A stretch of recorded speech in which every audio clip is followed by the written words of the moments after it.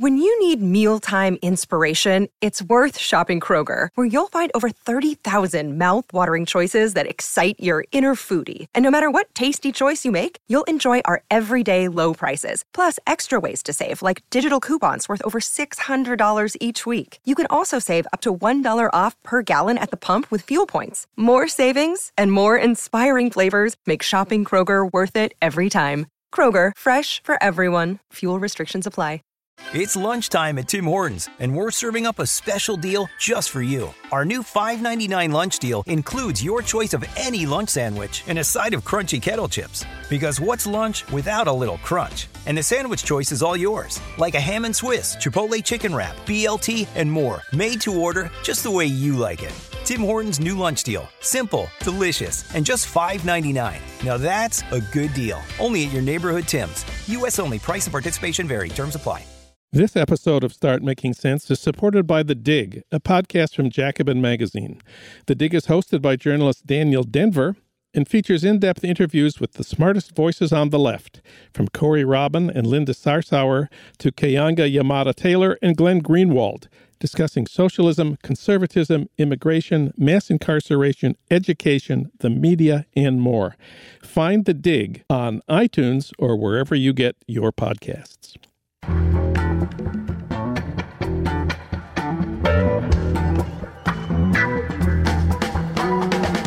From The Nation magazine, this is Start Making Sense, political talk without the boring parts.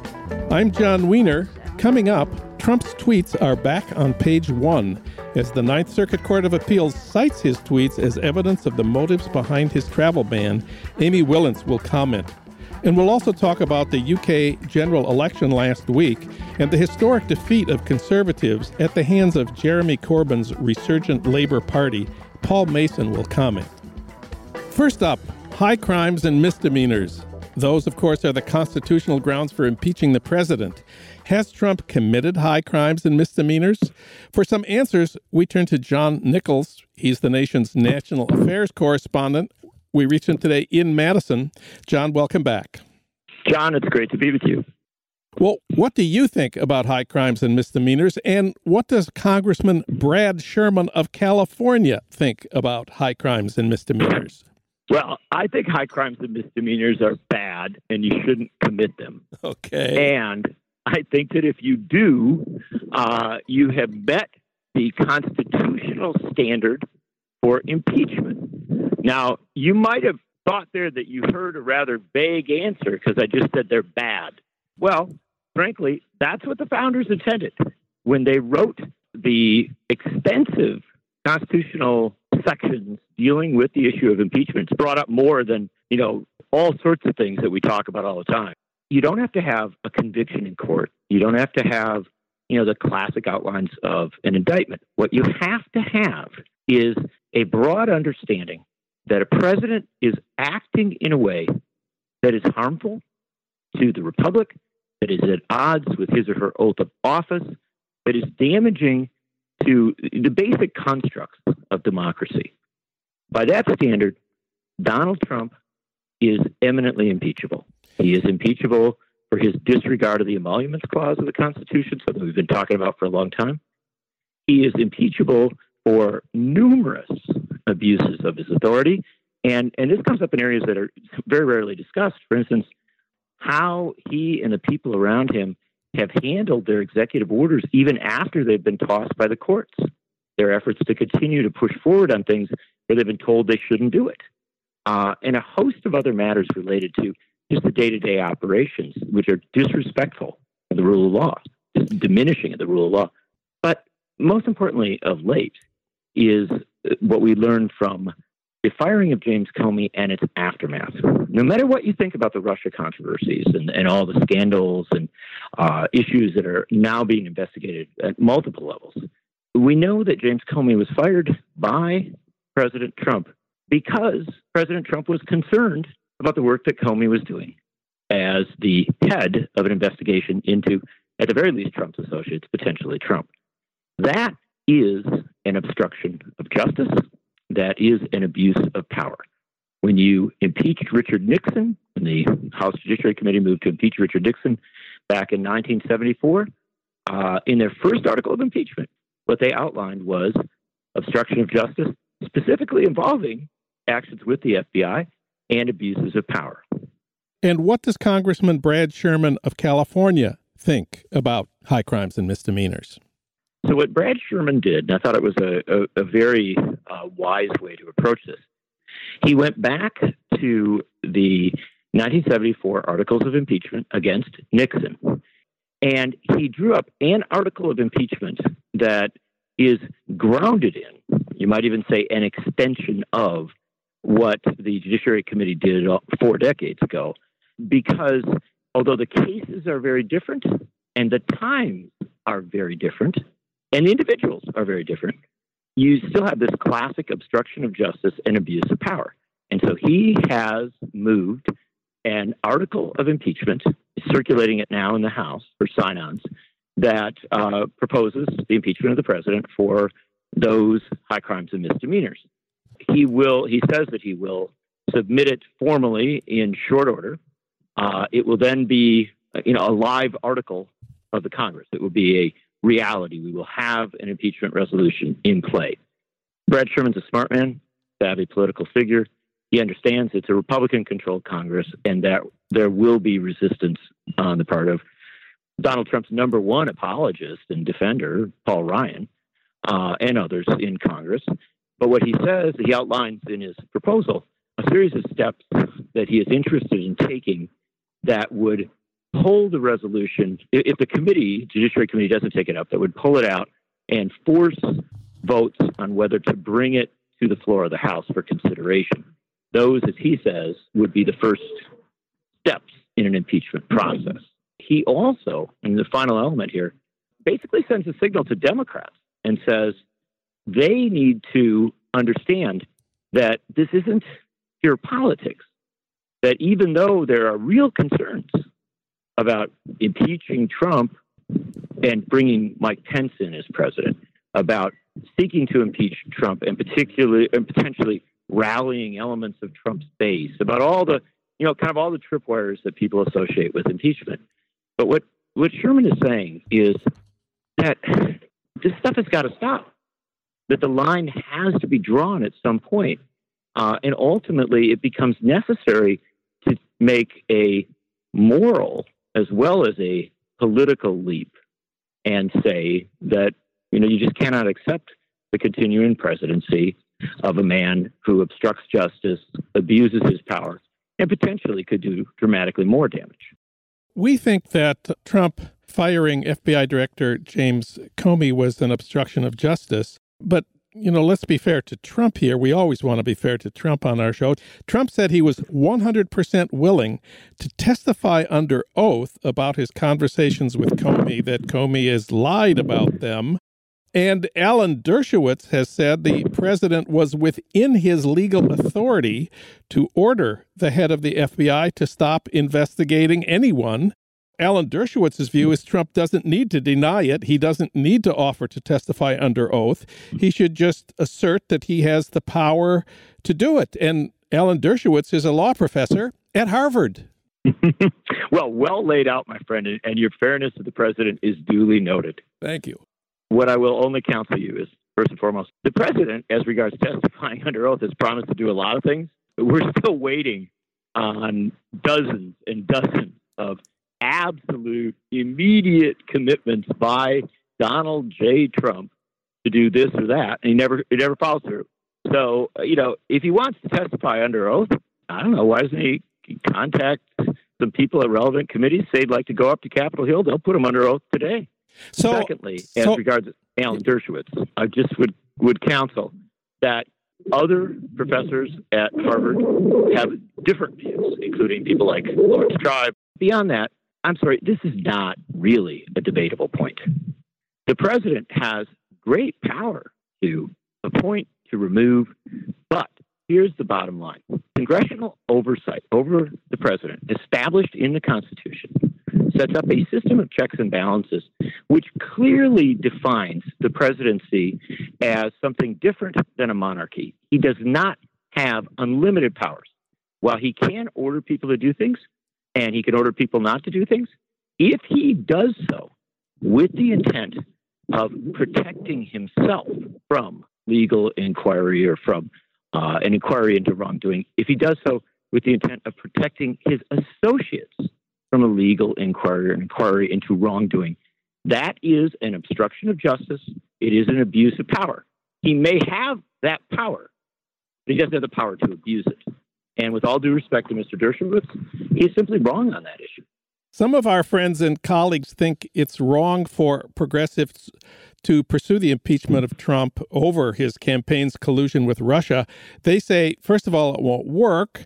And more important, they say focusing on Russia is a new form of McCarthyism. What the Democrats really need to do is develop alternative policies that will win over some of the white working class voters who supported Trump, and that this whole impeachment track is a big political mistake. What do you say to that? I believe that people can walk and chew gum at the same time. I know it's a hard concept, but I'm going to go with it. Here's my basic premise on this. I spent the weekend at the People's Summit in Chicago, where we were talking with all sorts of folks from all sorts of backgrounds about moving beyond resistance, obviously resisting Trump, but also taking that next step to lay out the programs and the policies of a 21st century progressive movement. So I passionately agree with the notion that you have to develop alternatives to Trump and Trumpism. By the same token, I don't think that means that you can't pursue an effort to hold Trump to account for high crimes and misdemeanors. I think it would be wrong-headed to try and make that division. And the final thing I would suggest is this. At this point, no matter what one thinks about the Russia inquiries, wherever that's going, whatever's being pursued there is one thing. The obstruction of justice and the abuse of power to limit or constrain inquiries is something else altogether. And if we cede him that power, this man will abuse it in much more dramatic ways. And so if you put impeachment off the table, I think you invite dramatically more significant abuses of power in the future. One last thing. We're recording this before Attorney General Jeff Sessions' appearance with the Senate Intelligence Committee. But let's talk about the big picture just for a minute of Jeff Sessions' role and future as Attorney General while the independent counsel Robert Mueller investigates Trump campaign collusion with the Russians. Where do we stand with Jeff Sessions at this moment? Jeff Sessions is just a horrible mess of a public figure. This is a guy who, in his confirmation hearing, clearly failed to reveal information that he was specifically asked about, not once but twice, by Patrick Leahy and by Al Franken. There is some debate, some limited debate, about whether he committed perjury, i.e., he lied, or some other, failure to be truthful, or whether he is some, incompetent figure who can't remember meetings with major figures. Either one of those ought to be a pretty good argument that he shouldn't be the Attorney General of the United States. And then on top of that, when he got caught, remember, this guy never revealed that he had failed to tell the truth to the Senate, that he had failed to respond to specific questions. He got caught. When he got caught, he announced he was recusing himself from inquiries into these allegations of ties between Trump and the Russians. And then he turned around and participated in meetings and actions that led to the firing of the head of the FBI, apparently by Trump's own acknowledgement, out of concern about those inquiries into the Russians. And so here's a guy who's recused himself and then turned around and participated in the major actions as regards the inquiries from which he recused himself. And I will just remind you, I'm not obsessed with impeachment. I think there's a lot of other ways to hold people to account. But I will note that in their wisdom, the founders did say that you can impeach not just the president and the vice president, but civil officers.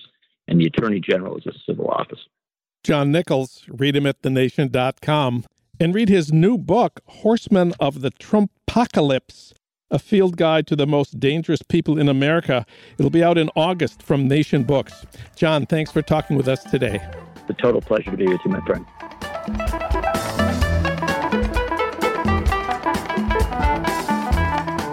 Trump's tweets are back on page one after a brief hiatus. On Monday, the Ninth Circuit Court of Appeals rejected Trump's travel ban, the second version, among other things, citing his tweets as evidence of his intent to discriminate against Muslims.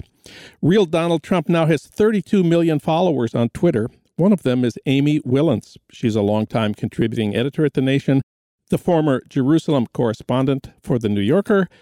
She's an award-winning author of books on Haiti and other topics, and she publishes in the New York Times, Politico, and other places. Amy, welcome back. Thank you, John. First of all, what's it like to follow Trump on Twitter? It's like having a nervous breakdown every morning. Oh, no. Every morning I pick up my phone and there are these quite insane, delusional statements from the President of the United States right into my hand. And why do you do it? I want to know what he's saying. I want to know what he's thinking. I've just been trying to follow Fox News and Fox and Friends also, so I can get outside my half of the voters who voted for Hillary Clinton and see into the minds of the other half of America. So what do you make of this Ninth Circuit citing and quoting his tweets? Well, Sean Spicer said that the president's tweets are official U.S. government statements. So it seems to me, and the Ninth Circuit cited that when it used his tweets to argue that the travel ban should not be imposed. So I would say that those tweets have now moved up a notch in importance for the country. And there's some other examples of where his tweets have had a big effect on foreign policy.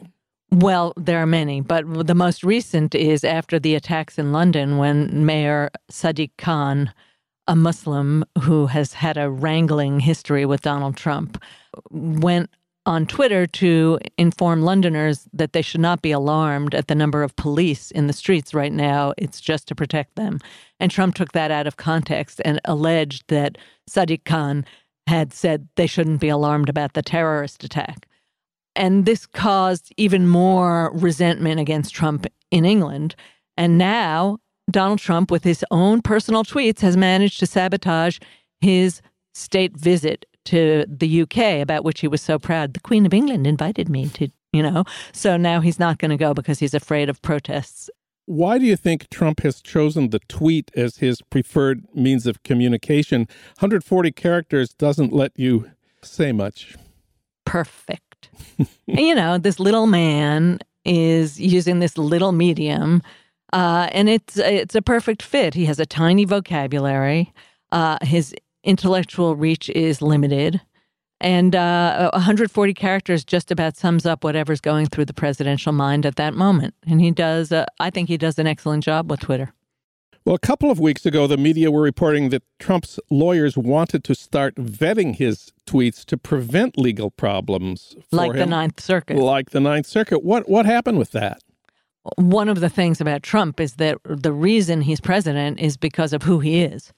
And when his staff comes at him with something that he doesn't like, it seems to me that he asserts executive authority and says, no, this I like, this is important. And in fact, he's said that without Twitter, he wouldn't be where he is.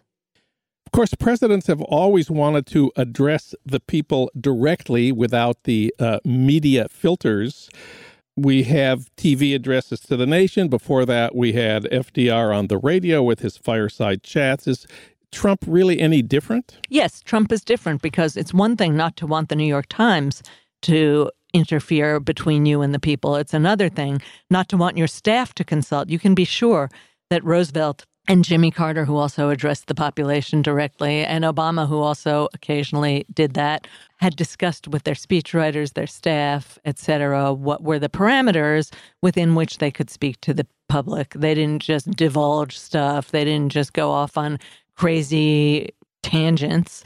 They spoke with authority after having discussed it with informed advisors. And you can see from the cabinet meeting that Trump just conducted that informed advisors is not what he really cares about. Trump's Twitter account has grown by about 7 million followers since February. Apparently, more than half of those accounts are fake.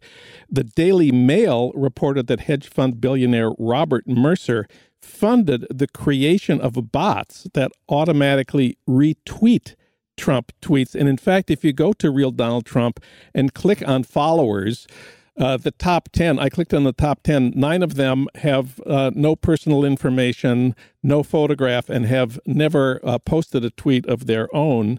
Isn't this wrong to have fake tweets and bots that automatically retweet you? What does wrong mean? So not only of the new 7 million are about half bots, or what we in Haiti would call zombie accounts. Yes. But 15 million of his 39 million followers are not real. So, yes, it's wrong. Well, it's wrong for people to think, wow, the president is that much more popular than the president actually is. But I think it probably makes Trump a little happier, too. He likes anything that inflates his ego. Let me go back to you. You were citing Sean Spicer, who said recently at a press conference that Trump's tweets are official statements of the United States government. That sounds a little ominous to me. You know, and looking at the tweets that come out from Trump and that at their content, because their content is also important, not just their existence. What's interesting to me is the kind of Soviet style of the delivery of these pieces of information. He kind of tells you what's true. He tells his followers what's true and asserts his dominance over the truth. And as I've said before on this podcast, it reminds me of the name of the infamous Soviet newspaper, Pravda, which means truth, and which was, in perfect Orwellian style, actually simply a purveyor of government propaganda, in which the Soviet Union and its leaders in the Kremlin could allege that you, who were a journalist, or you, who were a militant or a protester, were a traitor and a tool of foreign powers. And all the things that you said were the opposite of the truth. That's what Pravda alleged. And then the government could go and use that against you in a court and put you in prison, whatever else followed. The Soviet Union, the former now Soviet Union, is still doing the same thing. They've just imprisoned the guy who put together the protests. And I'm sure Trump is looking at that and thinking that's fine. But Twitter is being used as a mini Pravda for Trump, and he turns truth on its head. And the people who read him, who are his targets, that is his base, believe him. And I believe the opposite. I'm sure when they read the New York Times, they believe that's fake. And it's of a piece with the way he behaves about the courts. He's telling them that all journalism based on fact is untrue, and all journalism based on him is true. But of course, he pays what seems to us to be a very big price for tweeting. Namely, he's probably going to lose his travel ban case at the Supreme Court. But I don't think he really cares about the travel ban. I think he and Steve Bannon are quite aware that they might lose this in the Supreme Court because of his tweets. But what it does is undermine the courts with the Trump base, because then Trump can say, look, these people want to let, and this is his basic argument, this is the dog whistle underneath what's happening. These people want to let Muslim, radical Islamic terrorists into our country, and we don't, and they've stopped us from banning them. And when the eventual terrorist attack happens, which of course it will, then he can blame that on the courts. We've only got a couple minutes left here, and you are also our Ivanka Watch correspondent. The Guardian on Tuesday published a big expose of work in an Ivanka Trump clothing factory in Indonesia. What did you make of this report? Well, it's an interesting report. It's all about how poorly people are paid, how Ivanka has factories in China, but she's moving toward places like Indonesia. It's called the rush to the bottom, where you can pay even less to your garment workers than you pay in China, with even fewer protections for these people. Obviously, no maternity leave, no family leave. These people are paid so little, they can't travel back to the villages nearby where their family actually resides, so they never get to see their families. I say, if Ivanka Trump brings more examination of the disgusting garment industry throughout the world, I'm all for that. But she's no different from most people who sell garments in the United States. And The only thing I would argue is that she shouldn't be in charge of the economic empowerment of women in this administration if this is the kind of factory she runs with mostly women working in it. Amy Willans. Amy, thanks so much for coming in today. Thanks for having me.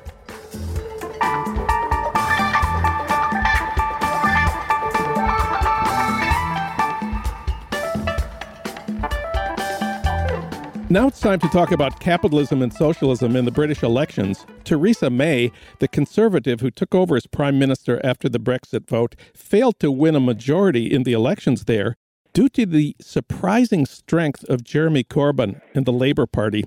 For comment, we turn to Paul Mason. He's an award-winning broadcaster and writer on economics and social justice. He's written many books, most recently, Post-Capitalism, A Guide to Our Future. He writes a weekly column for The Guardian. He spent 12 years as a BBC correspondent, and he was an award-winning broadcaster at Channel 4 News. He's also a contributor to The Nation. We reached him today somewhere on the street in Sheffield, England. Paul Mason, welcome back. It's great to be speaking to you.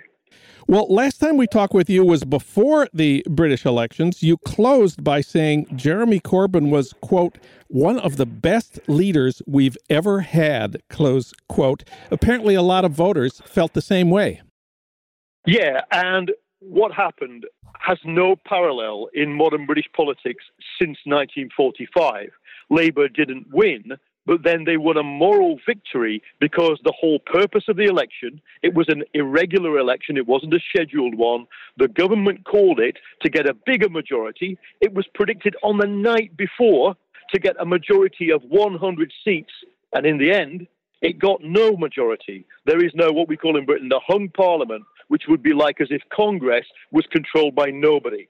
So Theresa May, the Conservative Prime Minister, is clinging on. But what has happened is, as we have analysed and pored over the figures, it looks like, really massive numbers, not just of under 24-year-olds, but of under 35-year-olds. Something like half of all under 35-year-olds voted for Labour, for a party that was vilified by the media as almost kind of terrorist-supporting threat to national security. So this wasn't supposed to happen. It defied what passed for common... You bet. It defied what passed for common sense. What kind of campaign did Corbyn run? He ran a two-phase campaign. The first thing was they started off really on the back foot. He was polling 25% and the Conservatives were polling 50%. Remember, we have sort of 4 or 5 parties here in the British Parliament, but they're the two main ones. The first thing he did was claw back to about 35 by publishing the most left-wing manifesto of any social democratic party in the world. It was renationalization. It was what we call Robin Hood taxes or wealth taxes. So not just taxing the incomes of companies and rich people, which he was going to do, but also taxing the wealth of rich people, the unearned wealth, the property speculation, tax on share dealing. So as these billions racked up in the manifesto, he also said what we're going to spend them on, which is free college education for everybody who wants it, which is revolutionary. And it's not surprising. So many students came out to campaign for the Labour Party in the last few nights of the election that on some urban streets, people were opening their windows and saying, what's going on? Is there some kind of disturbance? Why are 100 young people coming down my street and knocking on my door? It felt like a sort of velvet revolution in parts of Britain.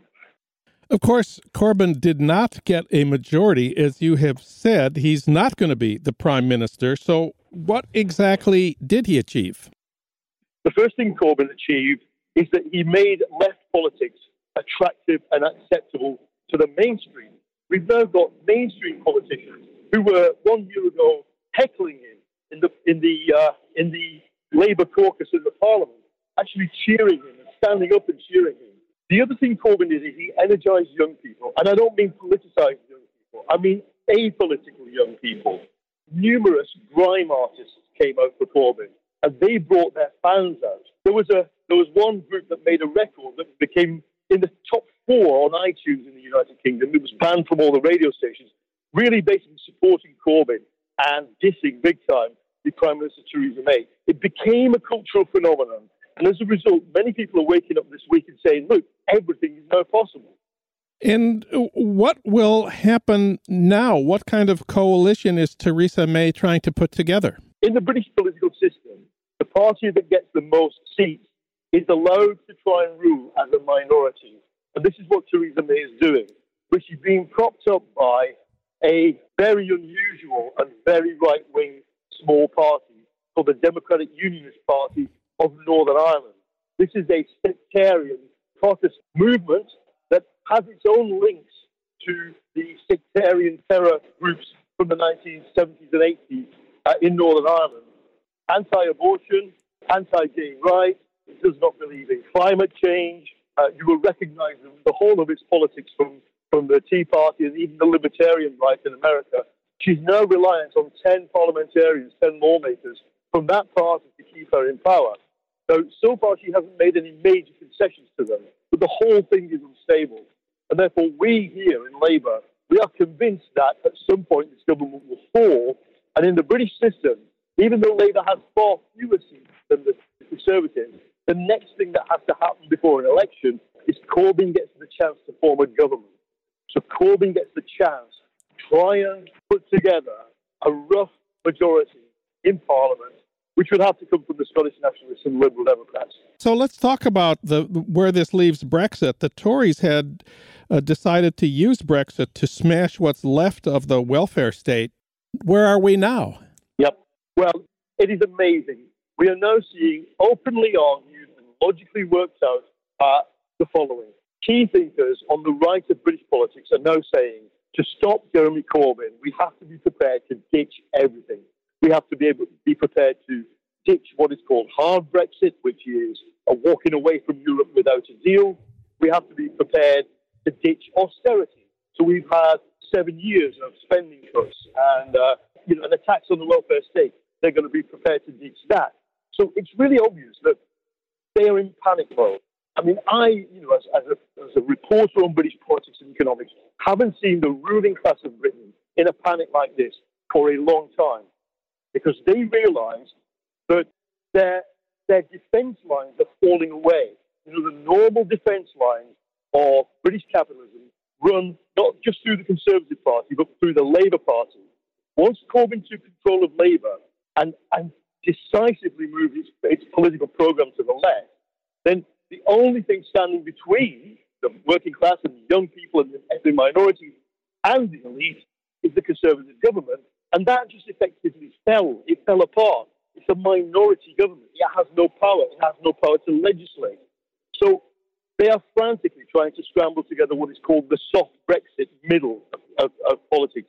And you're seeing strange alliances now formed between Conservatives and the centrists within Labour and the Liberal Democrat Party, which is our third party, to try and put together some proposal which keeps Brexit on the road, but steps back from the extreme form that Theresa May was pursuing.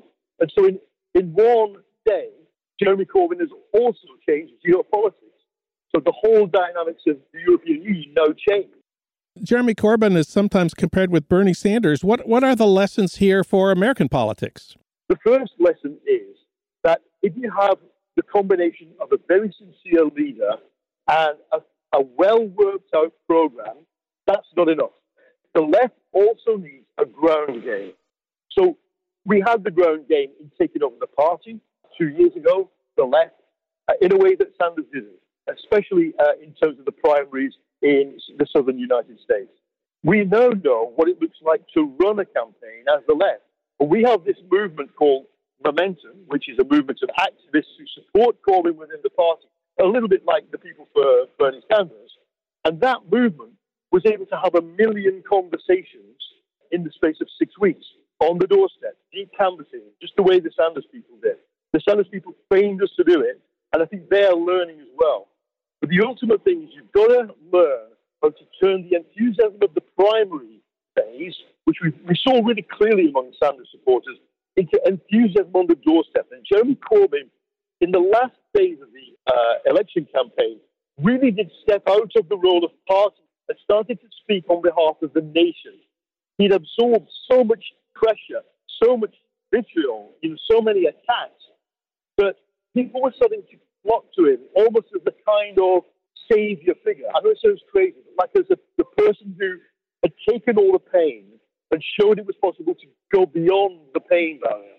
And I think the Sanders movement, or whatever comes after it, maybe it won't be Bernie next time, whoever you choose to lead the American left, the left of the Democrats, has to be somebody who can do popular politics. It's not the same as populism, but it's someone who is able to go in. It's like in gaming, you go into the dungeon and you kill the boss. Somebody who can do that. And Corbyn proved he could do it. Paul Mason, he writes about British politics for The Guardian. Paul, thanks so much for talking with us today. A pleasure. Finally, a word about this week's episode of Dave Zirin's Edge of Sports podcast. That's our sister podcast at The Nation, hosted by the magazine's sports editor. This week, Dave talks about nuclear war and football with Dante Stallworth, the former wide receiver and a 10-year NFL veteran. That's this week on Dave Zirin's new Edge of Sports podcast, where sports and politics collide. Tune in every Tuesday at thenation.com/Edge of Sports. Start Making Sense, the Nation podcast, is co-produced by the LA Review of Books and recorded at the studios of Emerson College, Los Angeles by Ernesto Orellano, with additional technical assistance from Justin Allen. Alan Minsky is our senior producer, Frank Reynolds is our executive producer, Annie Shields is our engagement editor, Katrina Vandenheuvel is editor and publisher of The Nation. Our theme music is from Barcelona Afrobeat, licensed by Creative Commons. Find out more about Start Making Sense at thenation.com and subscribe to Start Making Sense wherever you get your podcasts, at SoundCloud, Stitcher, or iTunes. I'm John Wiener. Thanks for listening.